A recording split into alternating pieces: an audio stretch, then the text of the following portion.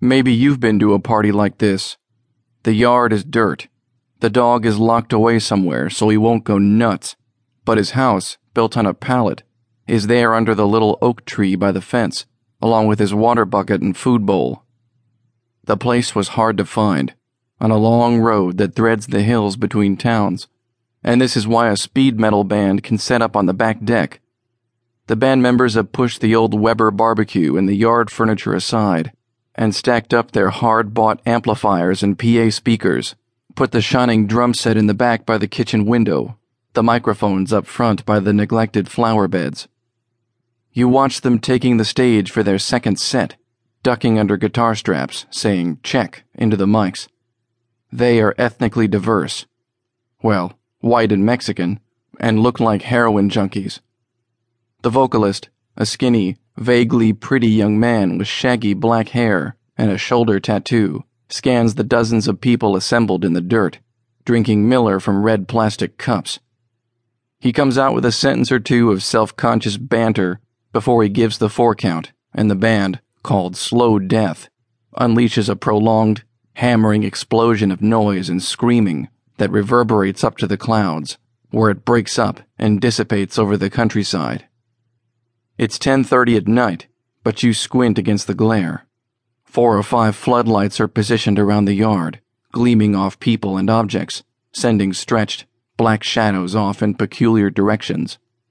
A few of the drunker, more precocious attendees start a mosh pit, churning up a fog of dust that obscures your view of the band and causes everyone else to draw back and swipe their hands through the air.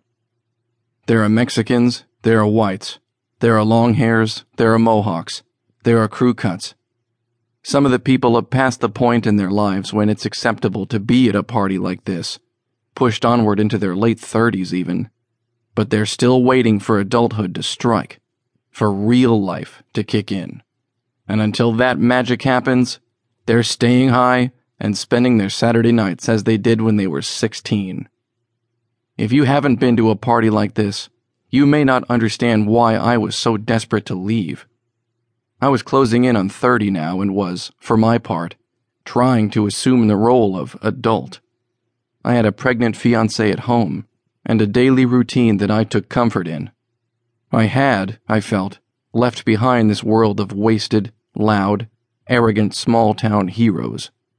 I was attending Morse Junior College during the day, getting homework done while I cashiered at Vanguard Liquors in the evening, and then driving back to my apartment and sleeping peacefully with Jill.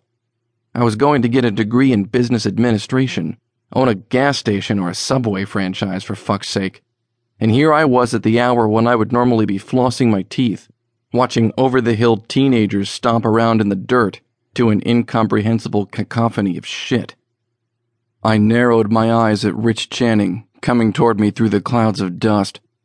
He was supposed to check in with his friend, the drummer, so I could go, but I had watched Rich wander inside the house instead. He strode up now, positioned himself shoulder to shoulder with me and leaned over, his beery breath drifting past my nose. I can't talk to him till his set's over. Anyway, I don't think it's gonna work out.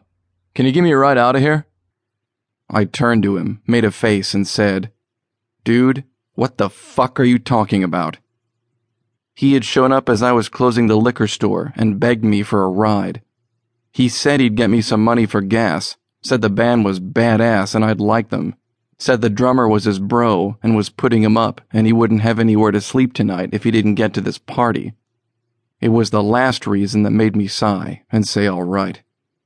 Rich had looked like death under the fluorescence, his skin pale and waxy, blackened hammocks drooping under his eyes. He had been flying high for a few days, I could tell, and now the drug engine had sputtered and died, and he was in freefall, beginning his screaming descent back to earth. I figured I had to take him somewhere. It was that, or deal with him begging to sleep at my place. Rich was one of those people you try to help against all your better judgment, one of those people you're bound to from the past, who flaunt their blundering stupidity before you with such blank-faced sincerity that you think you can just explain the obvious to them and they'll stop destroying themselves. We had a history of close friendship that spanned back to when we were both 11.